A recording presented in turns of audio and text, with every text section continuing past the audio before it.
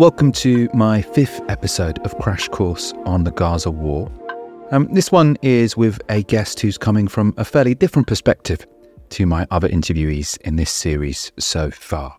Ben Judah works for the Atlantic Council, which is a NATO-aligned think tank.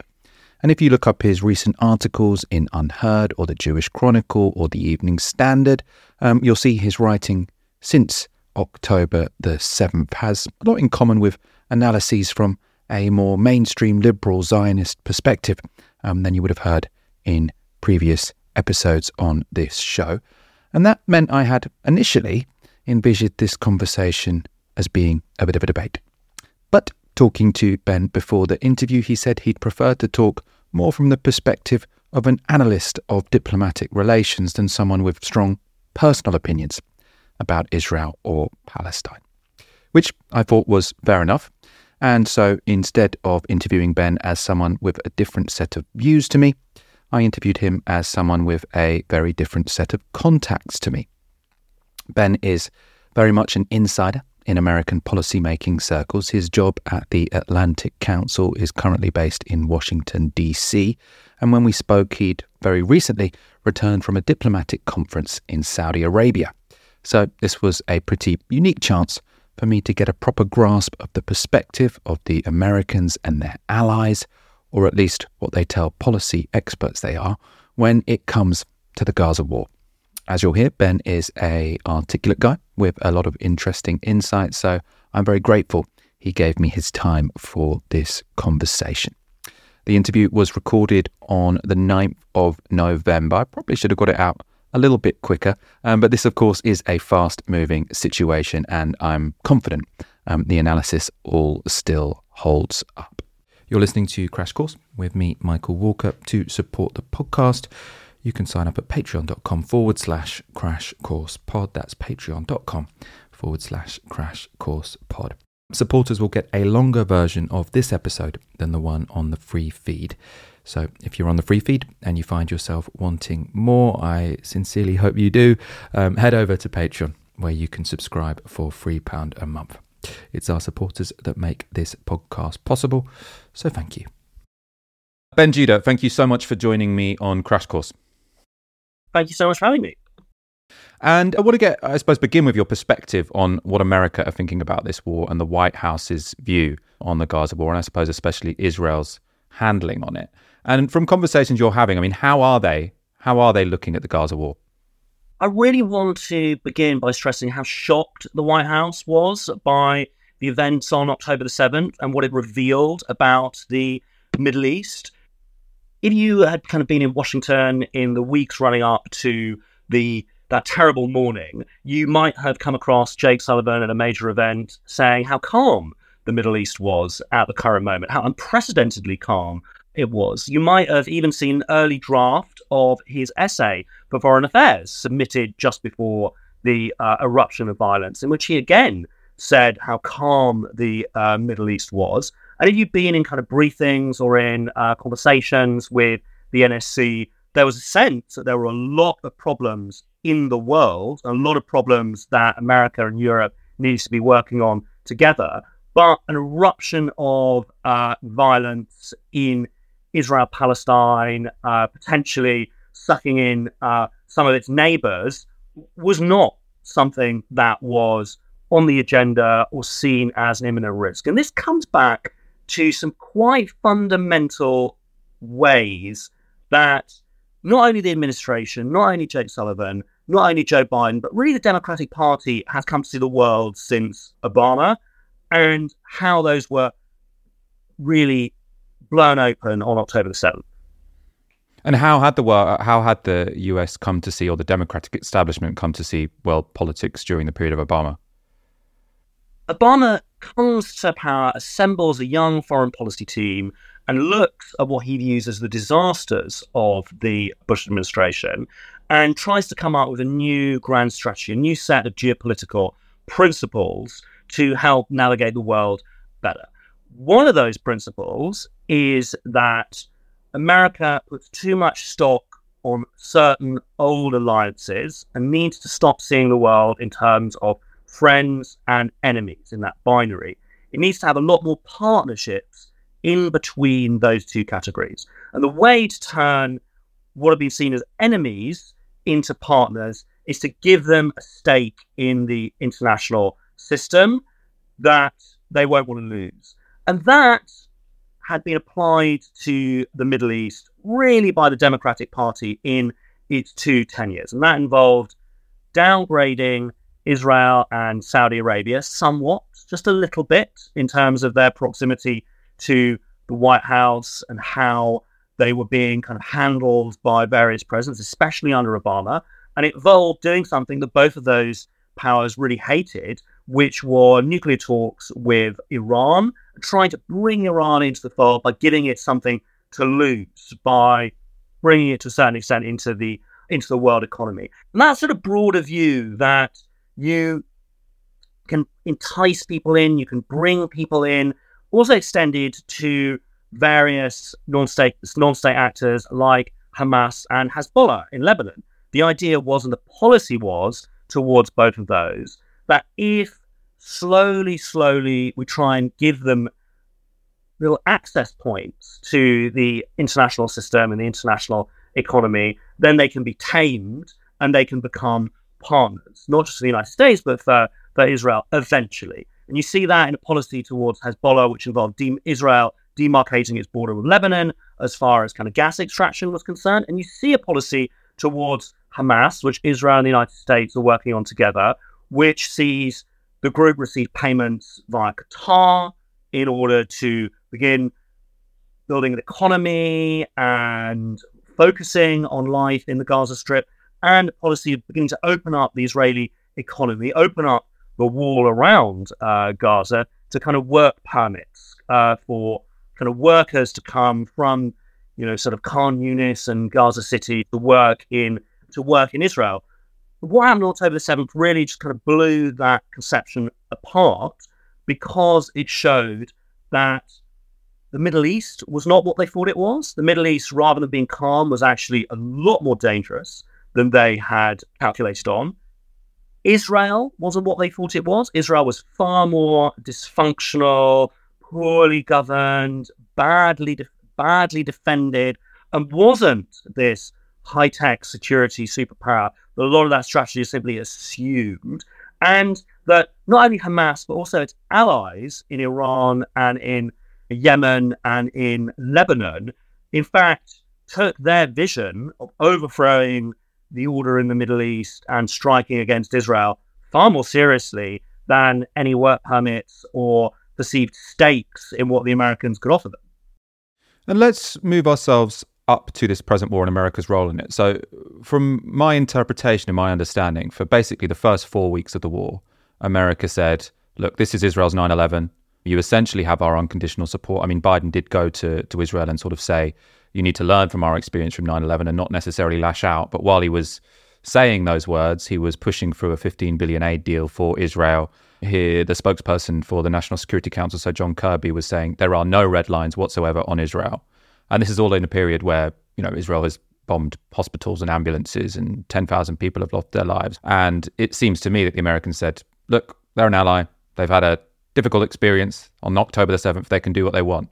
Do you think that is a fair analysis of the first 4 weeks of the war? The calculation that the White House had was, really trying to go draw from history and to draw in particular the experience of Henry Kissinger, who hovers not only sort of physically, but also like a sort of intellectual ghost over how Washington prosecutes its foreign policy in the Middle East. And Kissinger really had two key insights towards the region. The first was that any deal between Israel and an Arab country is basically a deal between that Arab country and the United States.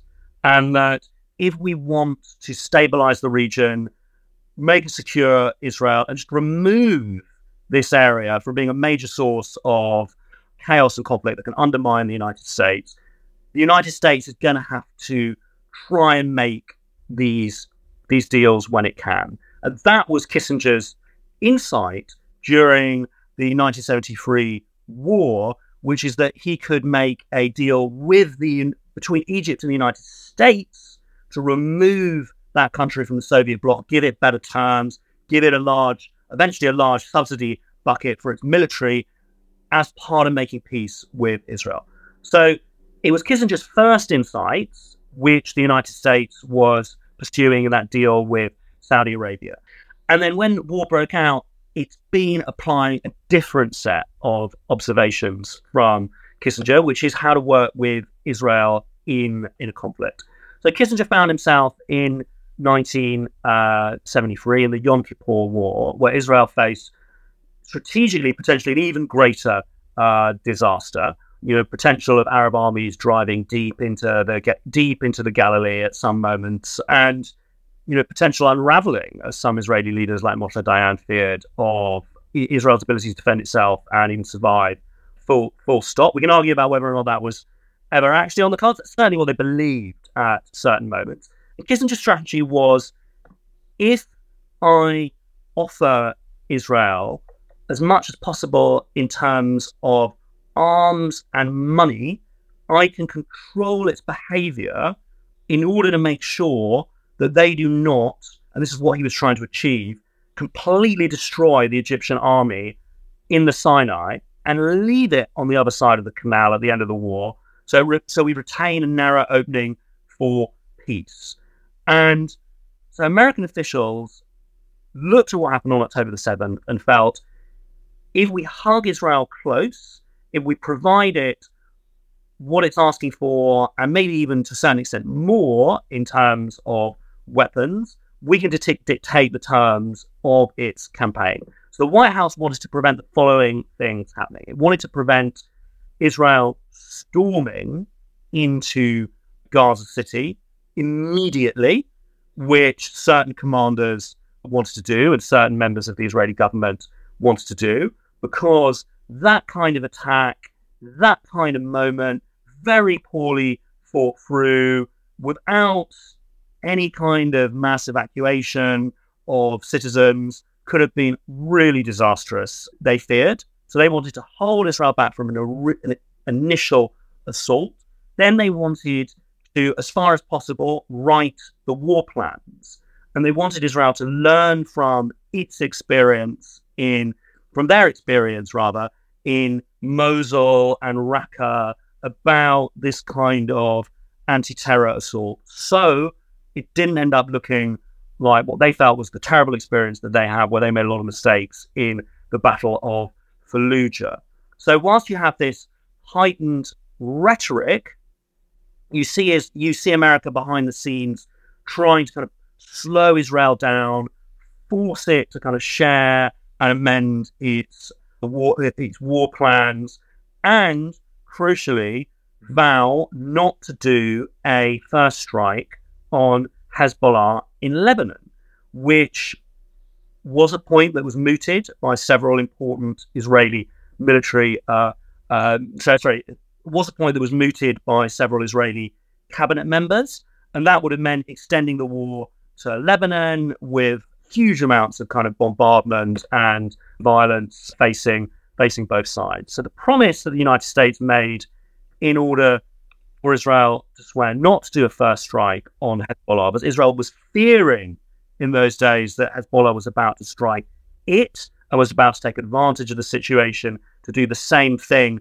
in the north, in the Galilee, was that we will take care of deterring Iran and Hezbollah, so you don't have to fear a two-front war or regional war. And we will do this by sending additional forces to the Middle East in the form of carrier groups, and we will warn them off. So now, a month on, where does the White House think it is in terms of its Israel policy? It thinks it's done better than it's being given credit for. Like, of course, an administration always thinks it's done better than it's being given credit for, but they think that Israel has definitely been slowed down by a month. Those plans have been heavily edited by the United States, and it feels that it has deterred Iran and Hezbollah from meaningfully throwing the axis of resistance into the war. So I suppose why I'm potentially skeptical about that kind of justification of their behavior from the United States, potentially either it being cynical or naive, is because they seem to be suggesting, look, Israel is going to commit atrocities anyway, so we might as well be in the tent pissing out instead of outside the tent pissing in, whatever. They're sort of saying, if we hug Israel close, we can sort of control its actions and try and moderate them. But what it is also doing by, as you say, deterring Hezbollah and deterring Iran, is it is saying, we are going to give Israel more freedom of action. Because if Israel, one of the material barriers to it sort of going, full on, I mean, it's hard to imagine how one would go more full on in Gaza right now. But one of the situations they really wanted to avoid was provoking Hezbollah to get involved, was provoking Iran to get involved. So they're thinking, what is the threshold we would cross whereby they would get involved? And you might think that if in Israel, Netanyahu and his cabinet colleagues were thinking, well, if we bomb this many hospitals, then maybe Hezbollah are going to get involved or Iran are going to get involved. If America have said, well, we're going to sort out the Iranians, we're going to sort out Hezbollah, then instead of policing Israeli behavior and trying to temper it, what you're actually doing is giving Israel greater freedom of action to commit more atrocities than they otherwise would be able to do. When we're talking about how the White House sees it, they don't believe that atrocities are inevitable, or Israel is trying to commit atrocities, or that Israel bombed the Al-Aqli hospitals. I think that's just an important point to understand where they're coming from and how they see this. You can argue with that, you can kind of push back on that, but that's how they see what's happening. And they are very concerned that there could be a situation where a two-front or an even three-front war would emerge, where Israel could be, to a certain extent, overwhelmed. And if you look at Hezbollah is a military level superior to Hamas. Like, the scale of rockets it has is between 100 and 150,000 precision rockets. If there's a rocket war between Israel and Hezbollah, that the Iron Dome and the associated kind of systems cannot cope. And you start to see what we've not seen, which is major destruction from indiscriminate rocket fire in Israeli cities, and everything that would mean for American politics, American public opinion, and also just America's image in the world as being able to protect its allies. So they were really keen to avoid that for those reasons. Hamas, and it's very important to understand what Hamas's strategy was, is Hamas believed when it undertook that operation and that massacre on October the 7th, that it was going to ignite the region. It was going to detonate these different alliances, and it was going to bring about that large-scale war, an intifada in the West Bank, a war between Israel and Hezbollah, Iran getting involved, America potentially getting involved. And its theory of victory was that this would be so intense, Israel would not be able in a meaningful way to undertake operations in Gaza, because it would be fighting on three fronts. And with its major cities devastated by Hezbollah rocket fire, the terms of the truce or the armistice would be humiliating. You can argue that that was always fantasy and that was never going to happen, but that was what they were trying to do. But it looked like they could achieve some element of that victory until, this is what the United States believes, Hassan Nasrallah's speech last week, that's the leader of Hezbollah, came out and gave a much trailed speech, which essentially boiled down to Iran has nothing to do with this, which was taken in Washington as a statement that their strategy of deterring Iran and deterring Hezbollah has been working. So this means that Hamas has now found itself having thought it was Saladin, the kind of Arab hero beginning the liberation of Palestine from the Crusader state, has actually been operating under really the logic of a suicide bomber, that without thinking too far ahead in terms of the kind of strategic consequences of its own blast, it's facing a situation where it could, militarily at least, be completely destroyed by Israel with the permission of the United States to eventually, at some point or another after the war, find the administration of Gaza replaced by its hated rivals, the Palestinian Authority. And I suppose, I mean, part of your answer there, I think, was speaking to the point I was making, which is that, you know, I do think the Americans like to say that what they are doing is they are limiting Israeli action. So they're hugging their friend close to stop them committing atrocities. Now, you know, you might say the White House and Biden's staff don't think atrocities are being committed, but I mean, I do, and lots of people in the world do. So lots of potential US allies. I mean, most of the Middle East thinks that Israel is committing atrocities. And I think lots of the world can see that Israel has been able to commit those atrocities because the United States has given them a lot of backing. Right now, it's the United States which is that backstop, which is stopping this becoming a regional war. So if Israel were scared of Hezbollah, if they were scared of Iran, I would imagine that they would limit the degree to which their war is killing civilians, because the more you do that, the more likely you are to provoke Iran or Hezbollah to intervene. And because America has basically ruled out what could have been the only disciplining mechanism to limit Israel, it is the United States enabling those atrocities. I suppose while that might not be how the White House sees it, that's how much of the world sees it. Well, that is how a lot of the world sees it, but that's not how they see it. They think that if a multi-front war had broken out and you had tens of thousands of Israeli citizens dying from Hezbollah rocket fire on Jerusalem and Tel Aviv and Haifa, that would have opened up the doors for really an almost solid belt of interethnic conflict going from the gates of Gaza all the way to Beirut, with levels of casualties and displacement and kind of horrors really kind of unseen in the region for a very, very, very long time. So they strongly feel that it's been critical not to have Hezbollah launch itself into the war. So they're operating a kind of in logic of prevention and a logic of deterrence there. But the interesting thing for me is what their vision is towards Gaza.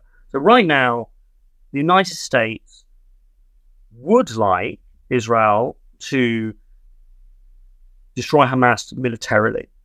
And they would like to see a situation where Gaza, at some point or another in the future, is handed over to the Palestinian Authority, and that the politics of renewing the Palestinian Authority, of a new leadership of the Palestinian Authority emerging, a new financial structure coming to support that body being launched, with steps being taken towards an eventual two-state solution back on the cards. So yesterday, Tony Blinken laid down really 5 principles for how he wants things to go forward. The first is that Gaza should not be a base for terrorist activity, and that means the end of Hamas's military and Hamas's military leadership in its current forms. One shouldn't underestimate what he said there. But then there are a couple of statements which I think are also quite important. One is no forced displacement of the Palestinian population outside of Gaza. 2 is no diminution of territory in Gaza. 3 is no reoccupation. 3 is no occupation of Gaza. And all those principles together give us the indication of what that new reality the Americans would like to see in the territory looks like. I mean, yeah, it was interesting, those 5 red lines, because it did seem on the face of it to rule out some of the more extreme ambitions that Netanyahu might have had, or the way they might have tried to take advantage of this situation to sort of fulfill long-term aims, which is, essentially emptying the Gaza Strip. They wanted to move everyone initially to the Sinai, and America has now said one of their red lines is no forcible displacement. Also, I thought the reduction in territory argument or supposed red line was very interesting, because it seems that the next aim of Israel after they gave up on emptying Gaza was to say, well, what we're going to do is we're going to create this 1 kilometer buffer zone between Gaza and Israel, obviously in Gazan territory, not in Israeli territory, and that's going to make Israel more secure, and we can kind of just leave Gaza to be this open air prison and forget about it, because October the 7th isn't possible because there's this 1 kilometer distance between fences. So it seems like potentially the Americans are limiting or saying they are limiting some of Israeli excesses. But at the same time, their proposed solution to me seems kind of wholly unrealistic. So they seem to be suggesting that Israel can bomb Gaza to smithereens, because obviously Hamas have been in power for 17 years. It's not a sort of ISIS-like organization. It's very much embedded in Gazan culture and Gazan society. So they're saying you can bomb them out of existence, and then the Palestinian Authority, which is already seen as a complete lackey to the Israeli state, is going to be able to come over and assume responsibility for the Palestinians in Gaza, and they're going to sort of accept that, and then we can just go back to where we were, but instead of Hamas in control of Gaza, it will be the Palestinian Authority. Now, to me, I just can't really see how that works. It seems like there's a lot of wishful thinking going on. So those principles of, Gaza not being a base of terrorist activity, no forced displacement of Palestinians, no reduction of territory, no reoccupation, and crucially, no siege conditions, are the United States speaking not just to Israel, but also to the rest of the Arab world. And what that is a promise to Saudi Arabia, the rest of the Gulf, Jordan and Egypt, the kind of moderate allies the United States has in the region, is that after Hamas militarily has been destroyed, there's going to be a completely new situation in Gaza, in which people's lives are going to be completely transformed. The issue that the Americans face with those Arab moderate allies is basically like this, in which situation A, Hamas rules Gaza and undertakes these terrorist attacks and atrocities which destabilize the whole region, is not one they like. The regime in Egypt has deep antipathy towards the Muslim Brotherhood. Its whole raison d'etre is stopping that organization's politics in Egypt. Saudi Arabia has a deep dislike of that kind of politics, its current incarnation, and views it as completely antithetical to its vision of transforming the region and building a new Dubai in Riyadh.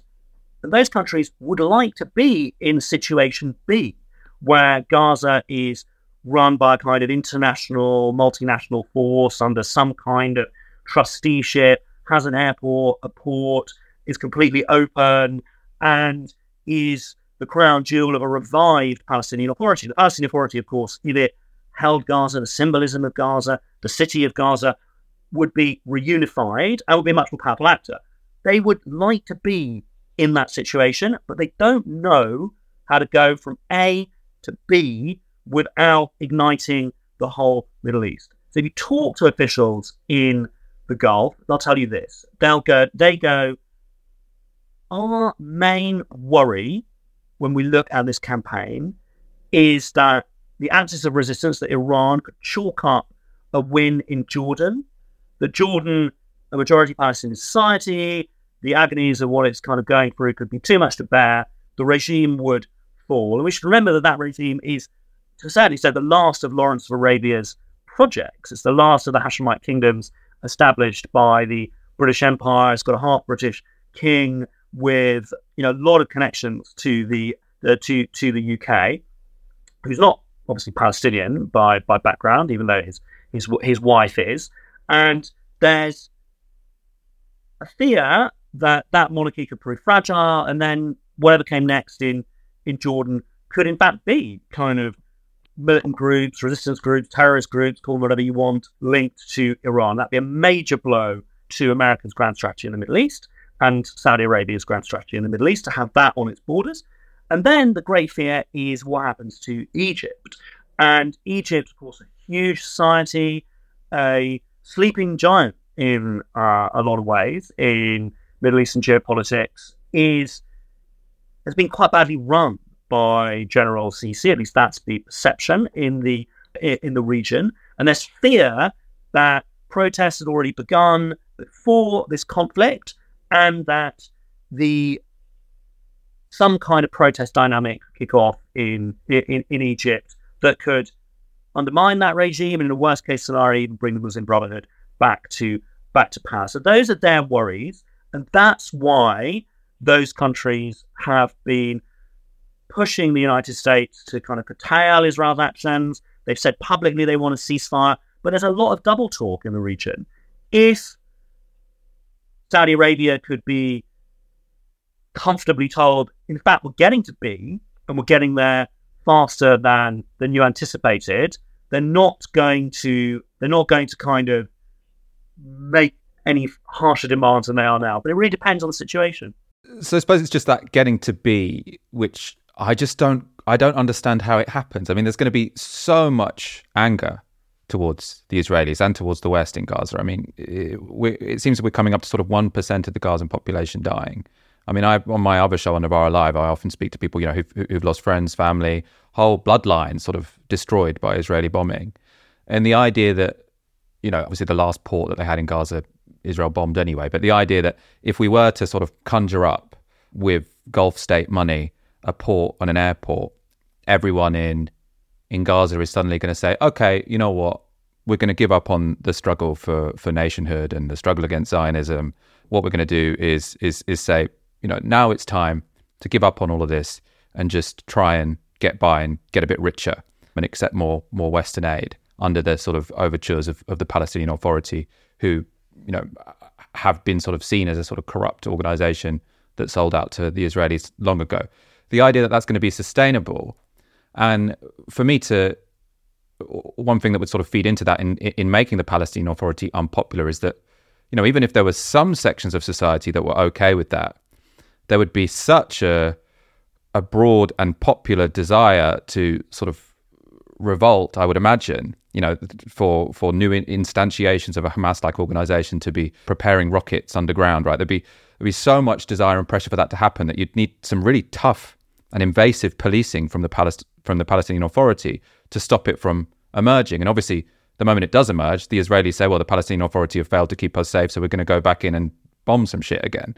I mean, can you persuade me that that's not sort of the inevitable outcome here? I'm not trying to persuade you. I'm trying to tell you what the American strategy is. Yeah. Playing how the White House sees things. So what's the solution? The White House has sent a number of its top diplomats, which is Bill Burns, the head of the CIA, to the region as we speak. He's kind of touring the region to try and kind of sniff out these conversations about what the kind of post-war situation in Gaza could look like. And the indications are that he is finding it quite troublesome. It's been reported by the Wall Street Journal that one of the American proposals, which is that Egypt could take over the military administration of Gaza in a kind of interim period before the return of the PA, has been shot down publicly by the Egyptians. Egypt, of course, was in charge of Gaza before the Six-Day War. Had a very unhappy memory of that administration for its military and in terms of what it meant for Egyptian politics. There's a lot of fear in Egypt that connecting oneself to Gaza is connecting oneself to a bastion of ideological extremism that could undermine Sisi's attempts to have sort of military-led stability in his country. So that's the first difficulty the United States has come upon, which is that Egypt's very reluctant to lead that. So how do other officials in the region look at this? Officials in the Gulf are very keen to point out that Egypt is broke and that Egypt is facing a dramatic devaluation, currency crisis, or worse, and urgently needs a bailout.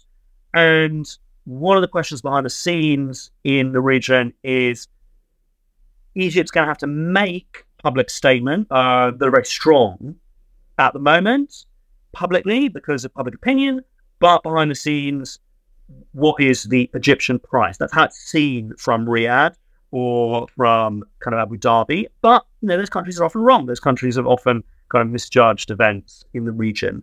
And then in terms of what would a PA administration look like in Gaza post-war, I think there's a sense that it can't be the administration of Mahmoud Abbas. that Mahmoud Abbas himself is old, ailing, and is not credible in a lot of ways. That's what I'm kind of picking up on the diplomatic circuit. There has been interest in promoting certain Palestinian figures like Mohammed Dahlan, who's a Palestinian figure and kind of politician from Gaza, who's now based in the UAE, as a potential successor. So those kind of conversations are out there, but it doesn't seem to me that the American plan is clear enough about how we can go from A to B as it currently stands. And one of the reasons is that we don't know how the war on the ground is going to kind of unfold. If you're going to get to that B, the assumption is that Israel can defeat Hamas in Gaza City.